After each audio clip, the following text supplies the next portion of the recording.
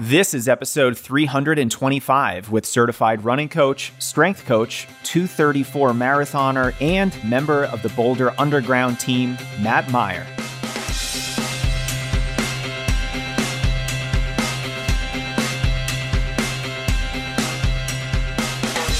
Welcome to the Strength Running Podcast. I'm your host, Coach Jason Fitzgerald, and the goal of this show, strengthrunning.com, and our YouTube channel is to help you improve your running by getting stronger, racing faster, preventing more injuries, and achieving more of your goals.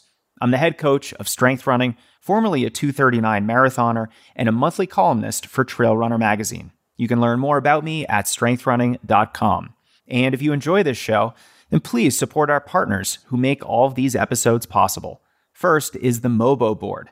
Go to moboboard.com and use code STRENGTHRUN10 to save 10% on your board. This was invented by renowned physical therapist Jay DeSherry, and Mobo helps you stabilize your stance with an innovative rocker board that forces you to improve your stability with proper mechanics from the foot up. Stronger runners experience less wear and tear on their joints, so let's get strong and then use that strength the right way. Get yours at moboboard.com and don't forget code STRENGTHRUN10. It'll save you 10%. We're also supported by the high-nutrient probiotic drink AG1. I love this stuff. It's the most popular greens mix available on the market today with 75 vitamins and minerals, prebiotics, probiotics, antioxidants, and adaptogens. To make taking control of your health even easier, AG1 is going to give you a free 1-year supply of immune system supporting vitamin D and 5 free travel packs with your first purchase. You can't be fast if you're not first healthy, so visit drinkag1.com/Jason, and you can choose from a single purchase or a monthly drop to make this part of your ongoing nutrition plan. See all the details at drinkag1.com/Jason. My guest today is Matthew Meyer. Matt competes for Boulder Underground, a sub-elite crew of distance runners in Boulder, Colorado. He's a running coach, a strength coach, and just this fall at the Berlin Marathon, he ran a PR of 2:34:35. I'd be remiss not to mention that the day we recorded this episode, Matt also set a back squat PR of 265 pounds. Not too shabby for a marathoner, Matt. Matt was also a guest in episode 268. We had met a few months prior during a running camp where he ran a workshop on powerlifting movements that are so beneficial for endurance runners, like the squat and the deadlift. And if you're interested more in that topic, don't miss our complimentary strength series at strengthrunning.com/strength. Today's topic of conversation is on the big buzzword right now, the off season. I see practically every running influencer talking about how important the off season is, and I was admittedly confused. This term was not used in my 8 years of running cross country and track and being coached by more than 10 other coaches. Off season is not a term used in the USA track and field coaching curriculum, nor is it mentioned at all in Jack Daniel's running formula, Pete Fitzinger's advanced marathoning, Steve Magnus's Science of Running, or Training for the Uphill Athlete with former podcast guest Scott Johnston. Now, my favorite training book of all time is Brad Hudson's Run Faster, and he does actually mention the term off-season, but he defines it only as a week off with plenty of cross-training.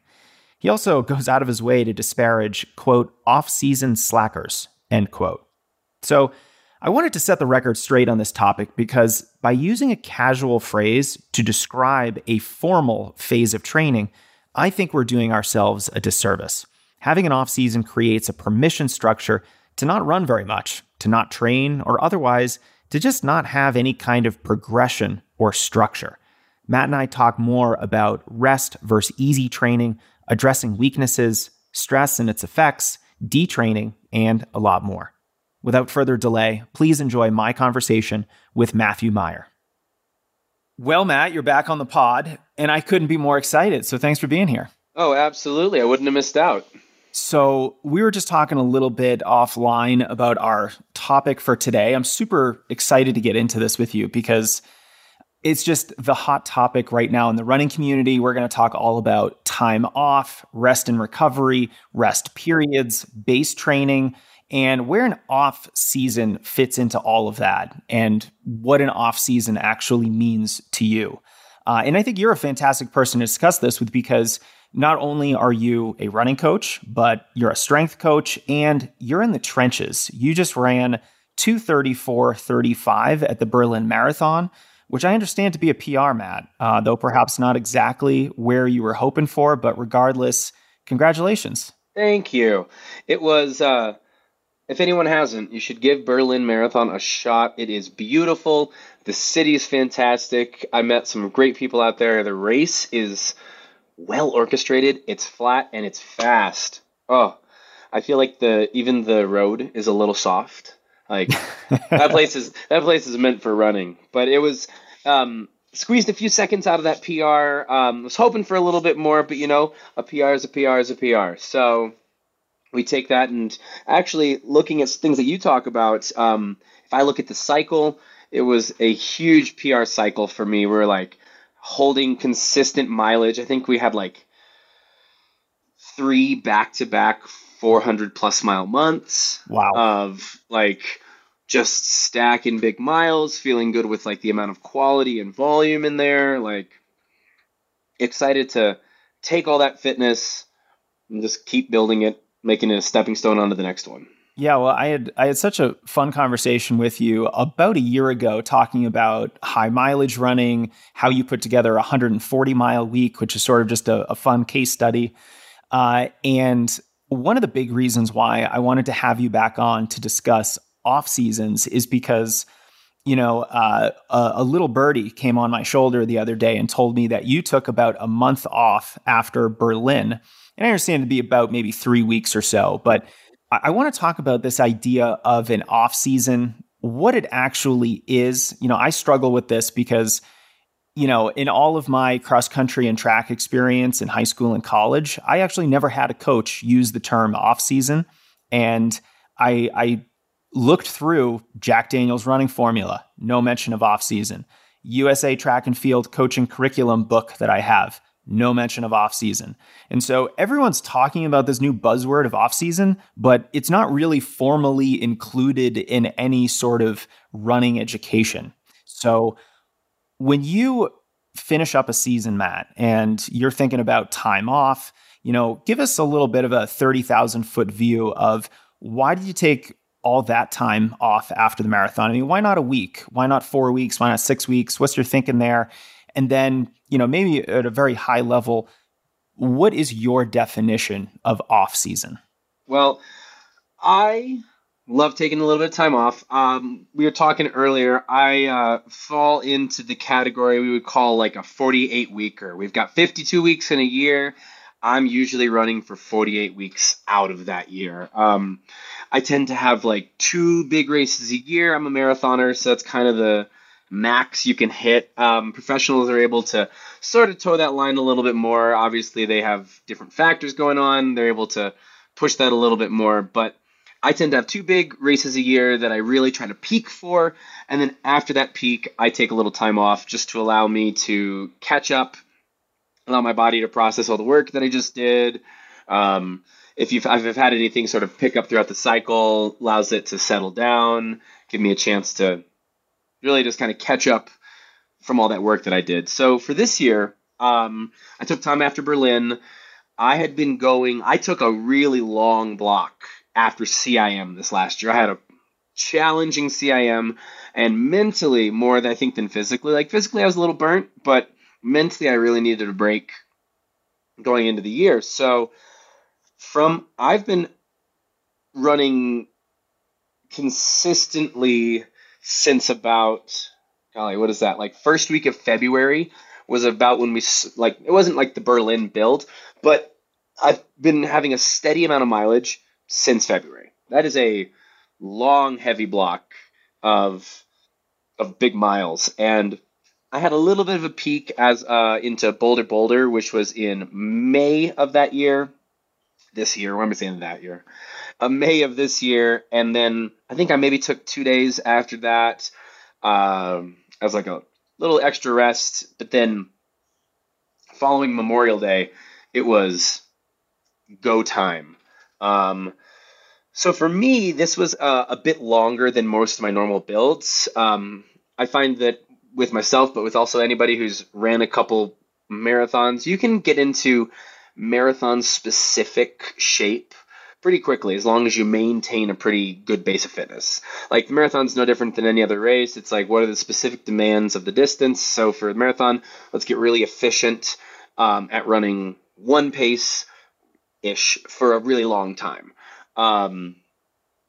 So to do that, like anywhere like 10 to 12 weeks, you can really get into like a good marathon specific build. So for this one, this ended up just being a lot longer of a build for me. And I felt, you know what? I'm going to take a little bit of time, let myself catch up, so that I know I have a longer one coming up in the later year. Because I'm running Boston in the spring, so I was thinking I kind of backcasted. So if I looked at Boston and realized what the next few months were going to look like, I knew I had a little bit of time to play with. So I was like, let's allow it to settle in, get a little more comfortable, and we'll pick it back up. So like last week, I just started getting some workouts back in, nothing too spicy, a little bit of tempo effort, a little faster stuff, kind of just letting the legs get reclimatized to running faster. But certainly taking that time to let everything slow down for a second, I feel is one of the keys for me in overall consistency of the year. Like we talk about how you structure a week. I don't run every single day at 100%. That would last not very many days. But if I focus on that periodization throughout the year, throughout the week in this conversation, that translates to how I look at the month, how I look at the year, where it's like I'd much rather have a long, consistent cycle. And if that means I need to take a few extra days after my marathon, then that's really where it comes for me. Can this help my overall length and consistency of the upcoming training cycle? And Matt, it seems like the longer the training cycle, or even the more intense the training cycle, the more you want some of that extra time off at the end of the season. Is that fair? No, totally fair. I feel like that's how I know I ran a really good cycle, is when you get right towards your taper and you really are excited for the taper and you're like, I'm kind of looking forward to a little bit of time off, a little bit of mental space to step away from running. I think it keeps you fresh and excited about what you want to do. Just giving yourself a little bit of distance to really appreciate it. And that really highlights not only the physical recovery that's needed after a season, but the psychological recovery. And I remember that very viscerally from cross-country season in particular, when I was competing at the collegiate level, because the cross-country season was the longest season because you really started training in June, and then you had your summer base training where the goal was really just mileage and good long runs and maybe doing some hills and tempo work, but not really getting too far into the intensity side of things. And then you would have a very intense September, October, most of November. And by that point, I was just ready to sit on the couch and not really do anything. And I did not want to look at a track for a very long time. And I think not giving the mental side of things the space that it needs is a big mistake when it comes to planning an off season, when it comes to your rest and recovery after a season. So you've had this good season, then you take some time off. I think you took 3 weeks off of running entirely, and then you got back into some easy running. Now that you're getting back into some easy running, do you consider this your off season, or are you like early base training? And I know we're just playing with semantics here, but how do you define things? I think that, like we were saying earlier, that off season is a pretty hot topic. It's a very hot button word right now, but a good way to switch that, we're using semantics here, obviously, but let's go for preseason. Call this your preseason, I think. And for me, right now, I know that I have a very strength-based marathon coming in the spring. Boston favors a strong runner. And so, right now, I'm using this opportunity. I'm getting I'm starting to build up some mileage, building up some strength. We're starting to run a little bit of hill work, nothing crazy, but I am like my balance between running in the summer and my time in the gym is now getting a little more evened out, where if I think like I have so much time in the week, like if I use up my kind of like pie graph, if I have so much time in training in the week, that ratio of how much time is in the gym versus how much time is out on the roads right now, that is looking a lot more even, because if I'm not running as much, I'm like, all right, now is the time to really capitalize on this availability where I can spend more time in the gym. I can actually focus on getting strong right now before the mileage demands of the marathon are up here. Because when the mileage demands of the marathon are high, obviously we're still always going to prioritize our strength training, but that just affects the amount of like just how much time and energy I have in the week and how efficient I can be with that. So now is the chance I can really get that strength up before the mileage comes up. Matt, can I interrupt you real quick? I would love to just highlight this because I think it's super valuable, but I don't want folks to think that you're barely running and you're spending 6 days a week in the gym, 3 hours a session. And so I find this to be super interesting because you are essentially periodizing your training in such a way where you are still training almost at the same amount, but the focus is different. So instead of running 110, 120 miles a week, whatever your peak mileage might be, you're probably running 70 miles a week, something like that, which to be fair is pretty easy still for good. you. Yeah. It's still good mileage. You're still good really mileage. Stressing the aerobic system in a great way. Yep. But at the same time, now you're able to actually focus on getting stronger in the gym. Whereas, and this is the key distinction I want to make, when you're running 115 miles a week in peak marathon training and you're going to the gym, let's say twice a week, are you a little bit going through the motions, not really going for max lifts or 1 rep max PRs on the squat and deadlift? Not at all, right? You're just the demands on the body are too high at that point. Like right now, I'm going through a big squat build. I'm having fun with my squat. Really trying to push a new squat PR, which is crazy. I pulled my mileage back. I've increased my days in the gym, and I've already bumped my squat PR from this time last year. I was putting up 205. This time at the beginning of the month, it was at 225. And last week I tested in at 245. So like seeing how that adjusts, I now know that like, all right, I'm going to try to keep pushing that overall strength, but knowing that there's like an amount of resources that you can really use. Like when we're in peak mileage, it's more of a maintenance and durability thing. Like how are we maximizing, squeezing all the juice out of the week? How are we complementing our running right now? This is very much complementing my running, but like I think the base is how do we get strong and durable going into the cycle? Yeah, and I think a good analogy here might be when you're in peak training, your mileage is up, you're getting in a challenging long run, maybe you're doing 2 fast workouts a week.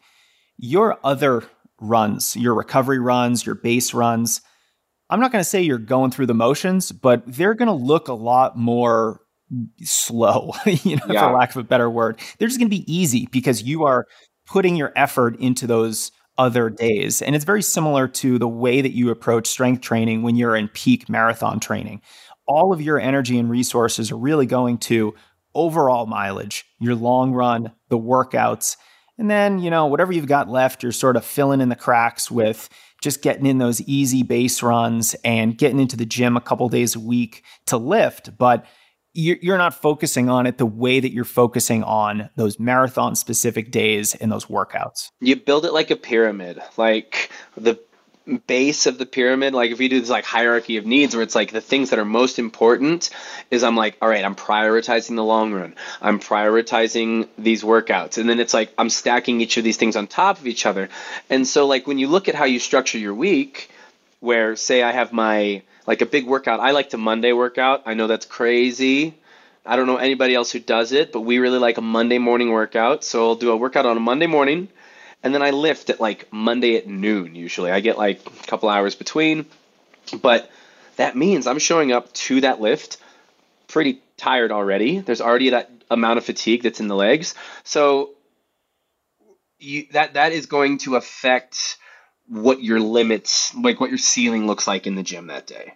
And that's totally fine. You just have to be aware of how much you're working with, like understanding like what we can spend. Really trying to think like, all right, well, if I used this much in the morning, obviously I'm not going to be frustrated when I show up at the gym later and I can't put up huge numbers. But knowing that it's still an essential part of the building block and it's still quality, however, that is very relative to what you did in the morning, what you did recently.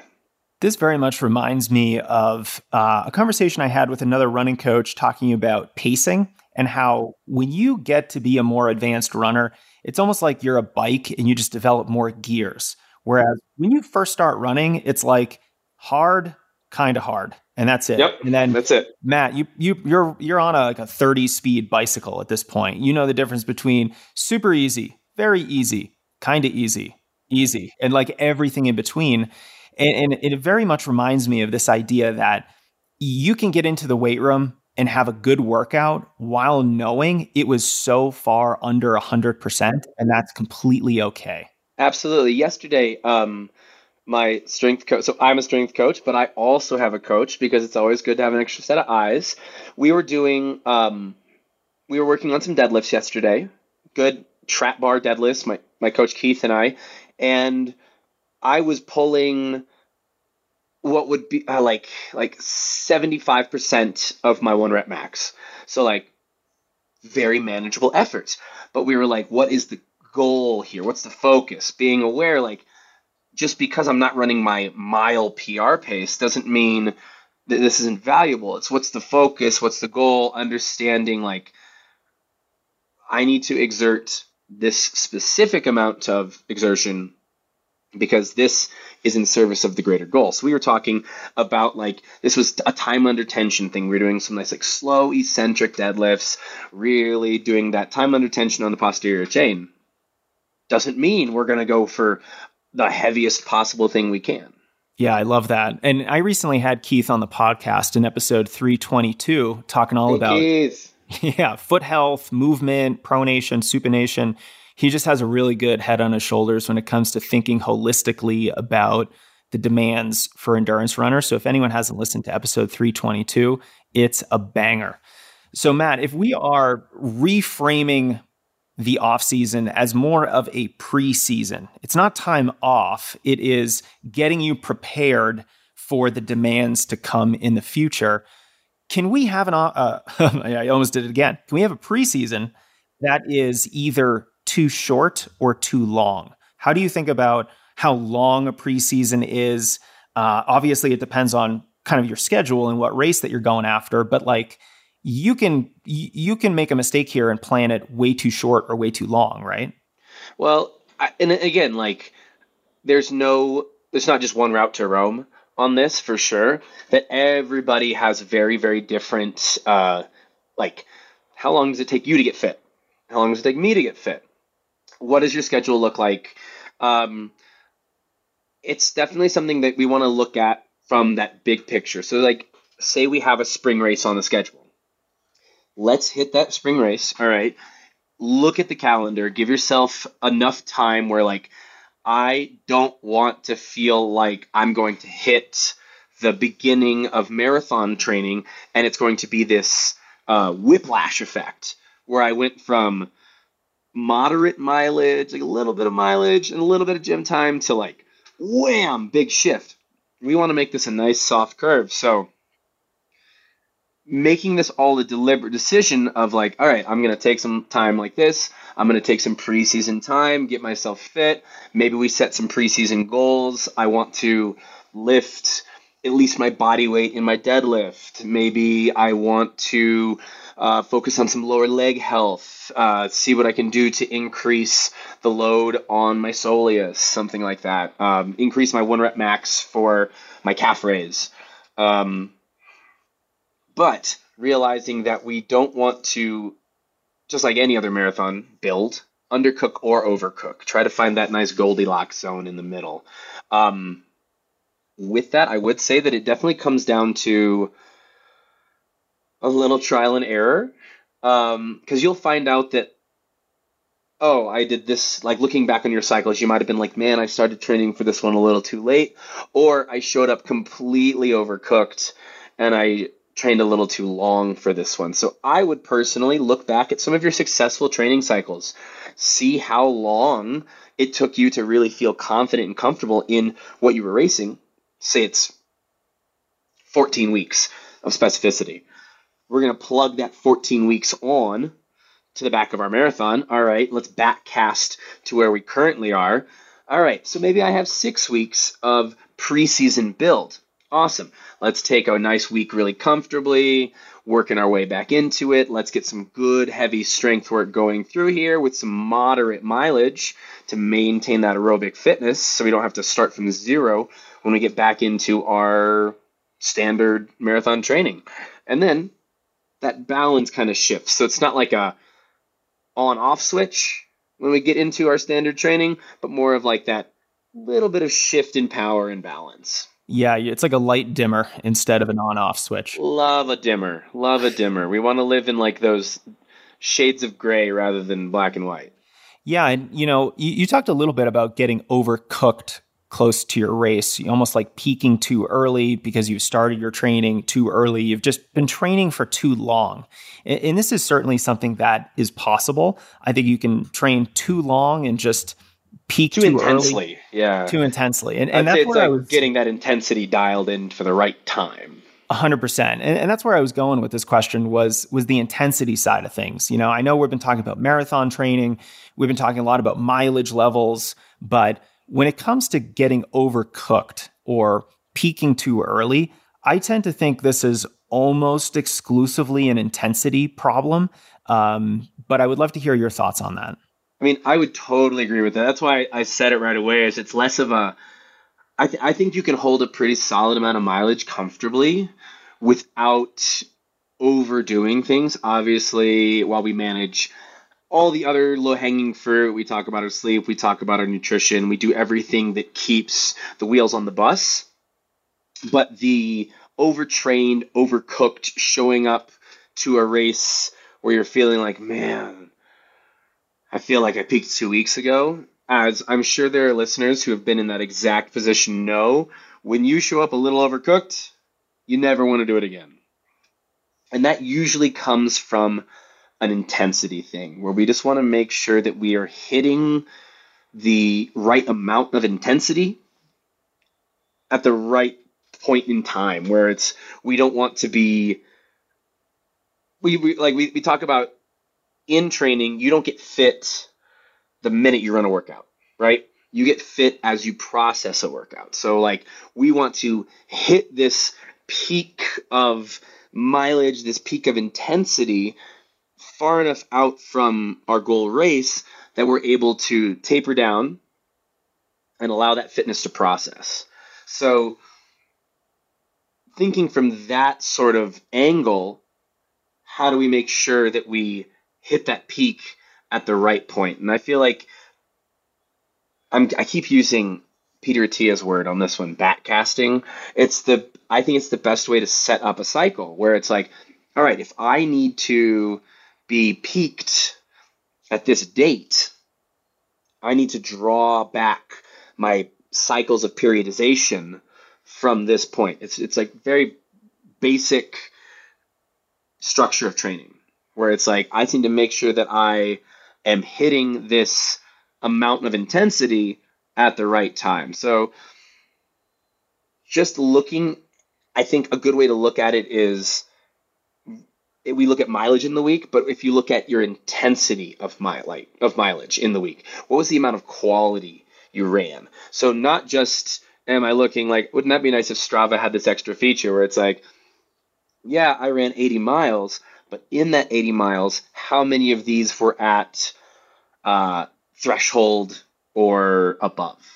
So looking at that time in like that time of how much was this quality mileage? How much of this was that higher intensity volume? And that's something that we want to like grow over time, making sure that we're not having these random spikes of intensity. Yeah, for sure. Because the intensity is not only what is going to peak you too early, but from an injury risk perspective, intensity is where most of the risk is. I think number one on my list would be fast running, and then it would be building mileage for number two. And that kind of gets back to the fact that you can maintain a certain mileage level pretty comfortably if your body has adapted to it for a fairly long period of time. And the injury risk isn't super high. The risk of overtraining or peaking too early, I don't think is too high because the intensity just isn't there. And so, anyone listening to this, I think being a little bit more cautious and conservative with the intensity of your training, and also maybe staying away from the middle of the intensity spectrum in the early phases is probably a good idea. And, you mentioned that you just got started with some workouts, Matt. You said you were doing some tempo, threshold type stuff, and then some short, fast work. And I noticed those are the two ends of the intensity spectrum. You're not doing 1,000, 1,200 meter mile repetitions at like your 3K race pace, are you? No. And do I want to do that right now? Absolutely not. Do I I'm not ever want to fit for do that? Good point. But it's last week I think I ran a 5-mile tempo at a very moderate adjusted pace. For me, 20 seconds slower than marathon. So I was chilling, which it was just nice to be. I would if I was running that in the middle of a build, I would say that would be an up tempo section I'd have on my long run. Sometimes I really like to do up tempo sections where you're all right, let's go take it an hour, moderate, where it's not marathon pace, but you're not slouching. And that's really what that tempo felt like. So we're just getting used to, we're reintroducing longer bites. So the mileage is there, but the intensity is still moderated. So the volume, we're turning that intensity down a little bit. And then I was running 400s, short stuff. If you asked me to go run 12s right now at that 400 pace, it would not go well. But taking these small bites of intensity are great. So one of my goals in the spring is I'm really trying to run a spicy half. I feel like that's going to be a good move for me to try to run something a little short. We can't call a half short, but a little shorter, and how that's overall going to raise my threshold, which will hopefully play into the marathon. But I was running quarters on the track around what I'm hoping to run the half at.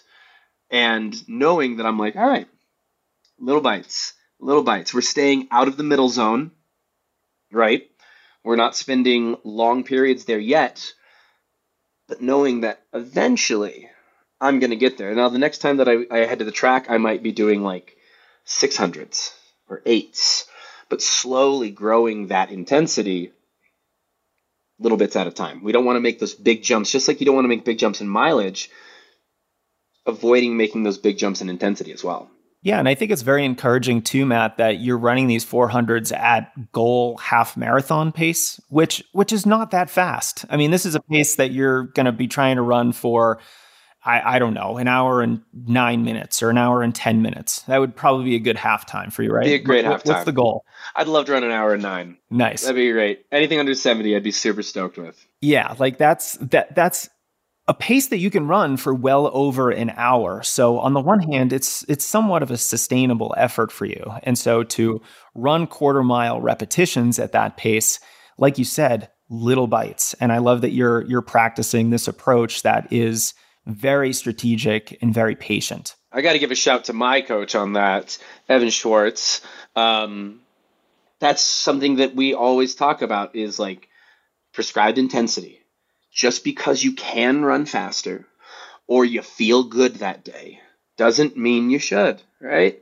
It's about sticking within the plan, doing the work that's prescribed, because there's always a plan to it. It's so what? You might feel really good today. Awesome. If you finish with 3 reps left in you, fantastic. That's what we want. That's how you maintain consistency. Yeah, I mean, I constantly, think I'm Ian Malcolm in Jurassic Park. Like, just because you can doesn't mean you should, or you're so preoccupied with whether or not you can You never doesn't mean asked. that you actually should. Mm-hmm. Let's talk a little bit more about rephrasing off season as preseason, because now all of a sudden we are getting ready for the upcoming season. And that really changes the mindset of the athlete. And it seems like one of the major goals of this preseason phase of training is either working on a weakness or working on a specific physical goal that is going to be required of you in your upcoming season. So for you, Matt, you're getting ready for the Boston Marathon. It's a very strength-oriented marathon. Stronger runners are going to be better at Boston. So you're working a lot on strength training right now. Yep. What are some of the other types of weaknesses that runners can potentially work on in the preseason? Because the way I look at it is it's either strength, endurance, or even speed. And depending on who you are, you could have a pretty good preseason where any one of those is the focus. Totally. And if we look at it, like, a lot of the times, I'm going to steal this from my coach, people get stuck in a cycle of chronic marathoning. Say they do the same thing all the time, and your body adapts really well, because what does the body do? It recognizes patterns. We train, we adapt. Fantastic. That's how we accrue fitness. That's how we get faster, is that we introduce stress, the body adapts to it, and we get better. Now, eventually, you introduce the same stimulus over and over, you're going to get those diminishing returns, where if I've been running the same thing over and over and over, eventually it's like, all right, well, I feel like I've squeezed all the juice out of this one. You're going to slowly, you're not going to be getting as many of those big returns. So using this preseason as a chance to get that new stimulus, to get something new in the system, where, let's say it's speed. Say we are an aerobic monster where, if I put you out there, you can run all day and feel super comfortable. Fantastic. We love that. So let's introduce a shorter speed block. And with that, let's introduce some big strength, where we're going to be like, all right, I want to see you moving heavyweight fast. I want to start to see what your plyometric work looks like. I'm going to see this over on the track as well. Let's see how this translates into some of the shorter stuff that you don't work on. Because what is it? It's said principle, right? Specific adaptations to impose demands. If you are someone who's really good at aerobic work, you've probably done a lot of aerobic work, and we don't want to lose that. That's the base we're going to build everything off of. But you have these other pillars that can build you into an even better, more well-rounded runner. So if your limiting factor is the speed, let's take that preseason as a chance to pick up this part of your house that's lacking. If it's your, say it's our endurance, say we struggle with our threshold work. Some people really struggle in that mid zone where you're like, hey, I feel pretty good on the track for my 400s and I feel great on my long runs. But if you throw me in a 4-mile aggressive tempo, I feel like you go really quickly. So it's all right, let's spend some specific time in your preseason focusing on that. Let's get some breathing work going with this as well. Taking these little steps to use the preseason rather than we want that mental break like we discussed earlier. Yeah, we want the physical break at the beginning, but then how can we show up at the beginning of our next season differently? Because if we just repeat the same thing over and over again, and we get the same results over and over again, that's just confirming what we've already done. But using that preseason as a chance to work on one of those little spots, because you're not going to be able to have this flexibility when you're in the trenches of your race training. Use the preseason to really hone in on what that thing is for you. My preseason right now, I'm really trying to pick up some of that higher speed training. So it's been big, heavy lifts. It's that shorter hill work. It's 400s. It's smaller things that I'm not going to focus on as much when I'm running the marathon. Yeah, this is great. I think too that one of the reasons why I love talking to you, Matt, is that like I'm sure we could record a 4-hour, highly philosophical podcast on how runners should think about training and all that, and would have a little cup of coffee with our pinkies up, and it would just be wonderful. Let's get super specific. One of the things that you are working on right now is strength. So you are trying to lift more in the squat. That is a very specific application of your preseason goal. Yep. I'll use another example from myself. I struggled with aerobic development because I got injured so much. So one of the things that I did in my preseason for cross country during, my most successful season was I had a long build where I didn't have to rush my mileage. I did more strength training and a little bit of barefoot strides and drills, which I think specifically for me really helped. And I really focused on staying healthy in the long term. And then not only did that allow me to run mileage levels that I had never touched before, but I was also doing 2 to 3 hours of cycling and pool running every week. And so, I was getting in 85 miles a week, 3 hours of all this cross training.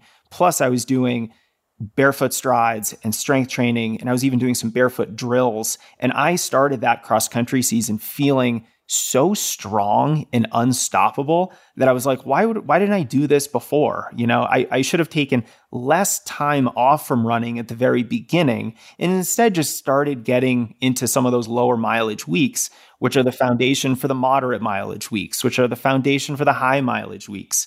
And it's that little bite at a time approach, which finally enabled me to stay healthy and have the best season that I could. And so for me, it was a long build. It was a fair amount of barefoot work. I did a lot of hill circuits as well, just constantly getting used to running uphill, downhill. I think really helpful for my strength and injury resilience. And then a little bit of strength training and cross training. And I was so strong. And so I'm curious what other very specific areas to focus on, or even just very specific training strategies you might have in mind for some of these preseason goals. Like, this is something that Keith and I love to talk about, that we think about the funnel, right? The funnel is you put in training and out comes fitness. But for a lot of people, something starts to leak. And like maybe it's your durability and little leak starts to come out. And in a perfect world, training equals fitness. It's a very simple, this equals this. The time plus this equals fitness. Now, when you're like, I want to be able to handle more, because obviously more training can equal more fitness. It can. But the caveat is you have to stay healthy. So how do we reinforce this funnel, the tube, from training into fitness? And so it's like, all right, how do I increase my durability so that I can handle more mileage? How can I increase this so I can handle more intensity, so that I can handle more training, whatever it happens to be? So my my weak point in my funnel, for me, usually is my lower leg. I've never had I know a lot of runners that are like, man, I have this problem in my hamstring or I have this problem in my glute. You can't really see me on the screen right now, but I've got really strong glutes and hamstrings. Those have never been an issue for me. I'm really durable with that. But my weak point is my lower leg. And so if we look at running forces, the greatest amount of running force is concentrated in that lower leg. So my big focus now is to make sure that my lower leg can handle the demands of the training that is going to come. So we've been doing a lot of work where it's like these long isometric holds under huge amounts of weight. I'm using a belt squat. I'm like holding all this weight focusing it on my midfoot, really trying to strengthen my midfoot stance. I'm trying to think, what is the point? And I got to really credit Keith again for this, that we think about where am I the weakest and where do we see the biggest amount of structural collapse in my running. And it's like at that mid stance, which is pretty true for almost everybody, that's where you're going to have the most amount of force on you, is right at that bottom of your running stance. When I say mid stance, it's that point when like I'm fully compressed going through my stride before I'm about to take my next step. And if we look at that, how do you, to use Keith's phrase, own mid stance?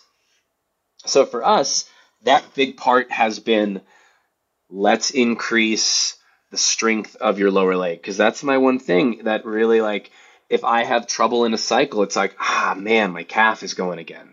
I'm having this. So if you have like a reoccurring injury, let's get super hyper specific on what is the injury. And usually it's like just like the load management of that specific area. Like, do you have consistent lower leg pain at some point in your cycle? Well, it means that you've like reached your saturation point for that tissue. So how do we increase the ceiling?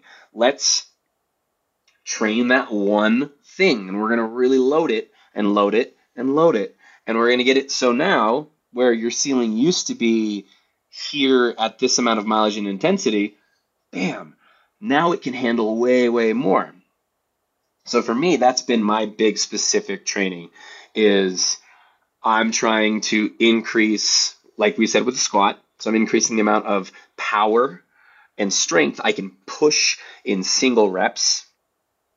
Along with that, it's complemented really well with long isometric holds in my lower leg. I also have a little bit of adductor issue every so often, so I've been focusing on my adductor, holding these for longer periods of time, where if I can manage all this extra load, like holding like 150 pounds, cool. That begins to translate into the demands of running. And we're just going to continue to grow that so that we're essentially bulletproofing this very specific part.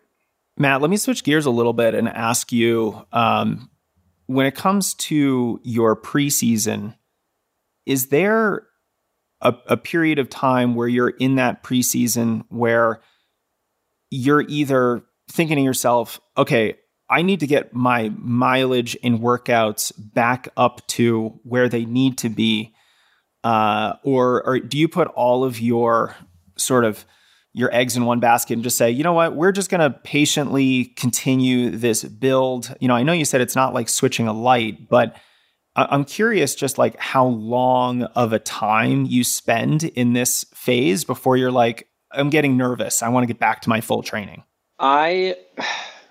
It's definitely challenging because I feel like it changes from year to year. There's definitely not like a hard and fast rule. I try to be in this zone for about like 6 to 8 weeks for me, knowing that that's enough time to actually see some strength gains. Like we talk about like strength and hypertrophy, you won't see changes in 2 weeks. That's fine. I love good 2 weeks of work, but it's not enough time for the adaptation. It's just the muscular system doesn't work like that. So I like to go for like 6 to 8 weeks of a very specific build. Like I'll still get good work done in 4 weeks, but if I want to like see this cycle through to its completion, I find 6 to 8, and then we're going to start changing this, and we're going to start like, all right, I'm going to turn down some of the stress in the weight room, still keeping it there, but I'm going to turn up the stress in my running. Like we say, it's a dimmer, not a light switch. So I think that 6 to 8 week mark, so I'm coming up on that now. What is it? It's November 1st today. So I'm thinking, all right, I know I have a race personally in the first week of December, a little 4-miler, see how it goes. But in that, I know that the week that I'm in currently, my running it's going to start picking up this week. And that's timing out with today. I'm going to see where this squat's at, knowing that like I'm not going to be able to push that to its potential when I just ran like a huge workout in the morning. It just won't work out very well for me. When you think preseason, do you think this is a time period of running low mileage, or do you think it's a time period of gradually increasing your mileage? That's the difference. And this is the time period. Don't think about this as like buying in low and staying low, but think about this as like you said, I don't want to go light switch. You didn't want to, if you look at your cross country season, if I can manage like a slow increase, each one of these, it's all about like progressive overload. I'm going to stack it up a little bit at a time. It's not just I'm going to buy in at 30 miles and stay at 30, but like, okay, I'm going to start here. And then each one of these weeks, I'm going to build on it and build on it. Now, I might not be building as aggressively as I do during my full tilt run season. However, I'm definitely still keeping an eye on where that is at and intentionally turning up the heat. Yeah, this I think is one of the crucial distinctions between your stereotypical off season that I see talked about a lot, especially on social media, and what we are talking about now. Because this preseason or off season or base training, whatever you kind of want to label it here, 1 week of preseason is not equal to another week of preseason. In other words, if you look at week 1 of your 8-week preseason, it's going to look very much like a preseason training week. However, if you look at week 8 of your preseason cycle, it's actually going to look more like normal training. So it's this gradual evolution over time of, I'm going to go from rest to very easy training to easy training while focusing on some of those weaknesses. And that's going to gradually build over time. And I think I have this issue with just a low mileage off-season phase of training because running ultimately is cumulative. And if we're not building and we're taking 8 weeks of, 50% reduction in mileage and we're not really progressing too much within that time period, so much detraining is going to occur that the coach in me just gets super nervous that we are digging a hole that we're going to have to spend a lot of time to dig ourselves out of. And it's going to cost you more to get out of it than it did to get in. And eventually, like, I think that if we think about like time is our greatest resource in this, and it's also our most precious resource because you can't just like find more time. There is a finite amount of time between today and race day. So understanding how much you have to use, being like, I have X amount of weeks until race day, which means I can only increase so much per week without making this like a large shock to the system. So that informs how, like, where we have to start. That we can't start too low. Otherwise, you're in a hole. I think this is a much more nuanced and more effective way of thinking about our preseason and really what we're trying to do in this phase of training. Because ultimately, if we don't know the answer to that question, it becomes very difficult to actually structure our training. We've got to know what we're trying to do out on the road, on the track, in the weight room, so that it can be properly structured. The last thing I want to talk to you about, Matt, is time off completely. You took 3 weeks off. I generally recommend a week or 2. I tend to think that you can do whatever you want after a marathon, Matt, because you're running 120 miles a week, and I've seen some of your workouts, and trust me, man, I don't want to be running those workouts next to you. You're too kind. So, talk to me about this idea of you're afforded more time off the more strenuous your training is. And almost like not you're afforded more time off, you need more time off. Owed. I think you're owed more time. Yes. And this is something that I feel like I get to have a cool eye on here in Boulder, Colorado, where we're surrounded by so many professional runners who What's their job? Run very hard. And like some of the people that I see run the hardest also take their time off the hardest, where it's like something that absolutely grinds my gears is when I see someone ran an amazing marathon on a Saturday. Woo! Congratulations. And on Monday morning, they are in a spin class, something like that. And I'm like, no shade on spin class. However, stress is stress is stress is stress. So take that, like, we'll use the Ron Swanson quote on this one. You never half-ass a few things when you can full-ass something. So full-ass your recovery time. So like when you take that off time, it's not the day to, and I sometimes have to tell myself this, it's not the day to go for, just because I ran a big marathon doesn't mean that the next 2 weeks are my chance to like go for a 150-mile bike ride. I know it's not running. It's not the exact same thing, but it is still stress on the system. So once if we hit an appropriate cycle where we really squeezed all the juice out of everything we could, allow yourself, like, if that was such a big peak, give yourself that really good valley on the other side where we're going to allow ourselves to come back, to fully recover, to process. Because if we look at, like, even if we look at a race like a big workout, because it is, you want to process all that good work that you just did. How are we going to process that? Proper recovery. That fitness isn't going anywhere. So take the downtime, and then you can actually like turn that around a little quickly into that preseason. So if we did, like, say we took like 4 of these like pseudo weeks off, where we're still like doing a lot of work, we're still doing things, we're still exercising hard, you're not able to actually get back into that preseason appropriately because you didn't actually take your dedicated time off. Take the time off. I think it falls under the like easy days easy, hard days hard category, where it's like we don't need to live in this gray middle zone of kind of both things.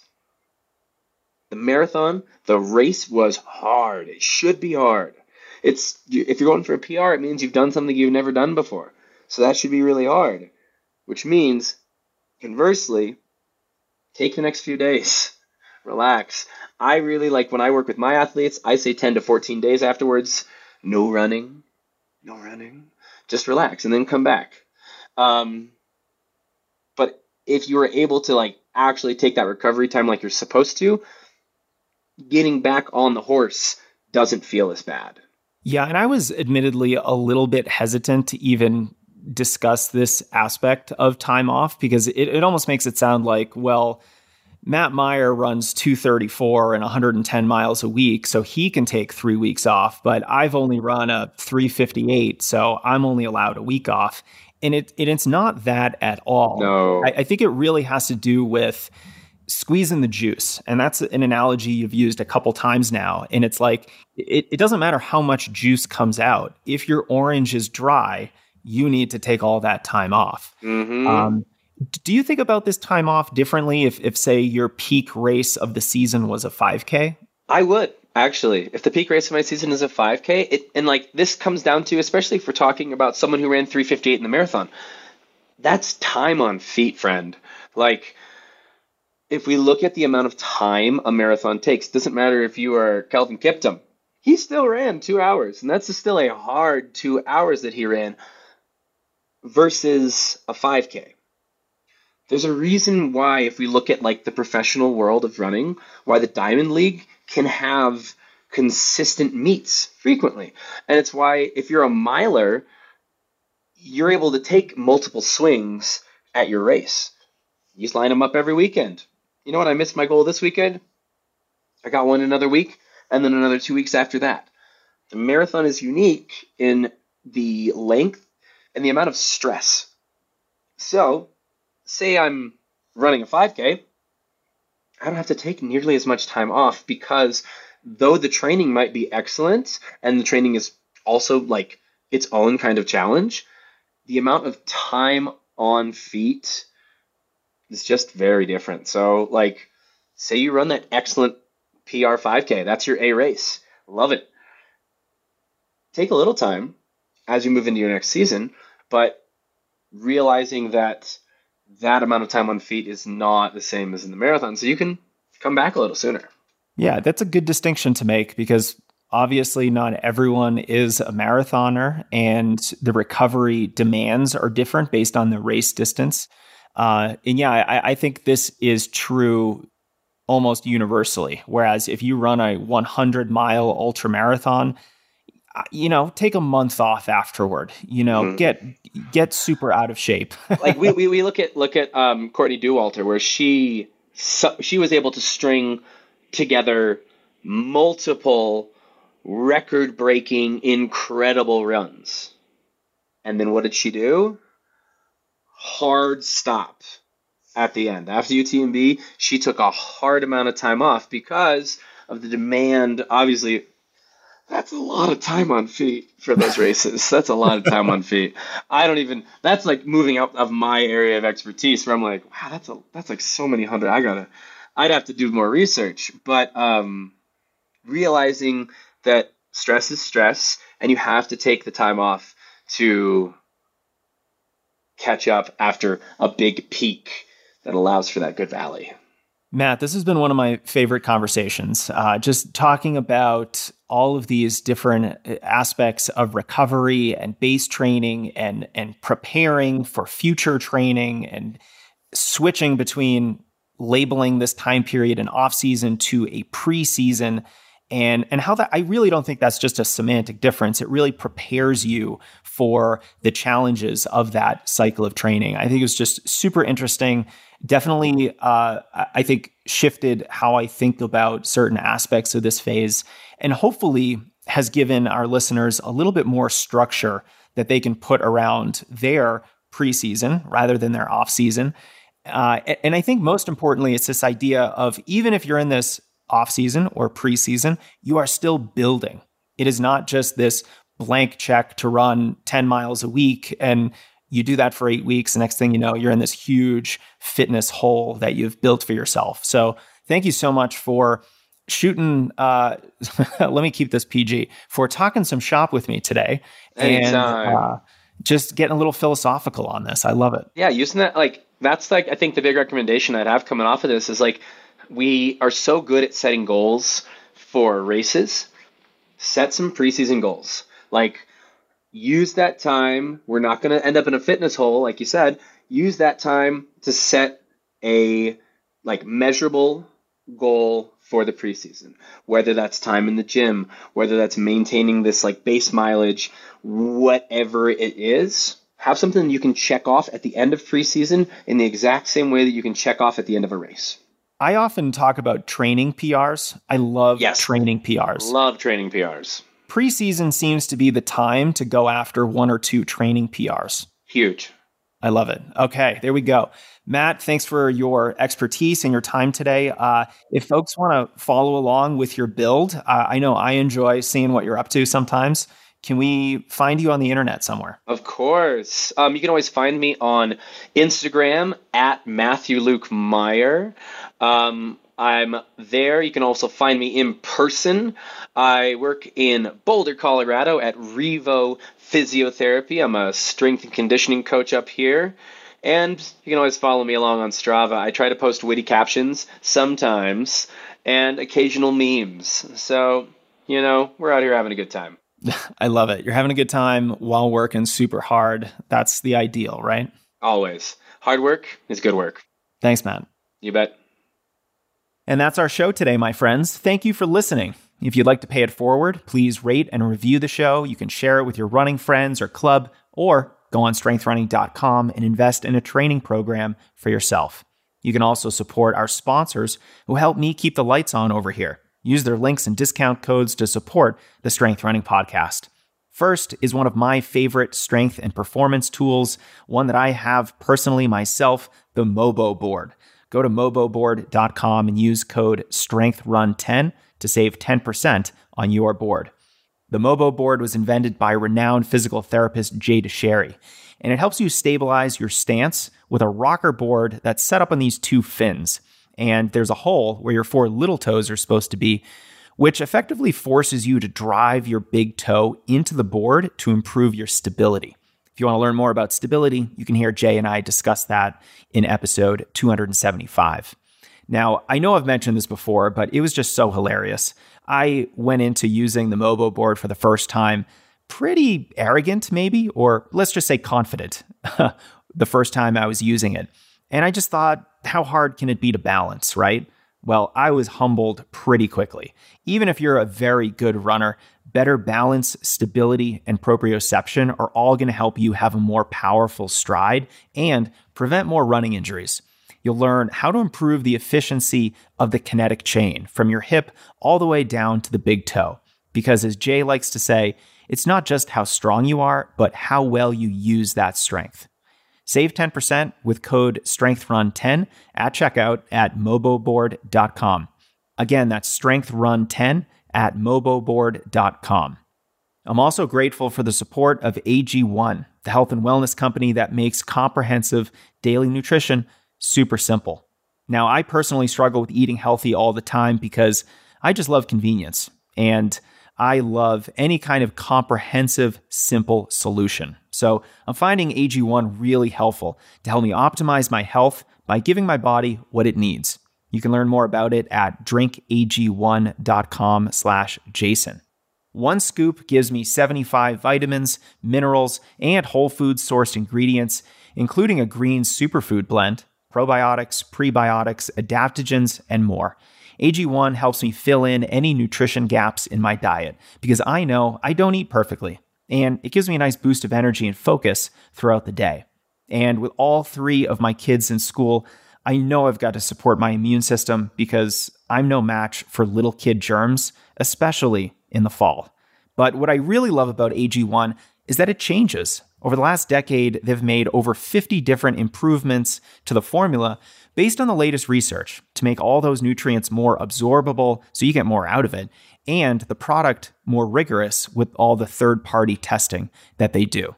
Go to drinkag1.com/Jason, and you'll see the great offer they've put together for our podcast listeners. You're going to get a year's worth of free vitamin D, which also supports your immune system, and 5 free travel packs of AG1 with your first purchase.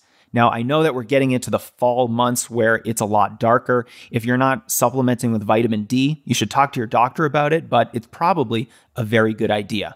And AG1 is making it super simple. You can sign up for a single shipment to try it out, or if you wanted to get it on a monthly basis so that AG1 is a part of your regular healthy lifestyle, you can do that too. Go to drinkag1.com/Jason to sign up today. All right, that's our show this week, my friends. I so appreciate you being here, for being part of the Strength Running community, and all of your support. We'll be in touch.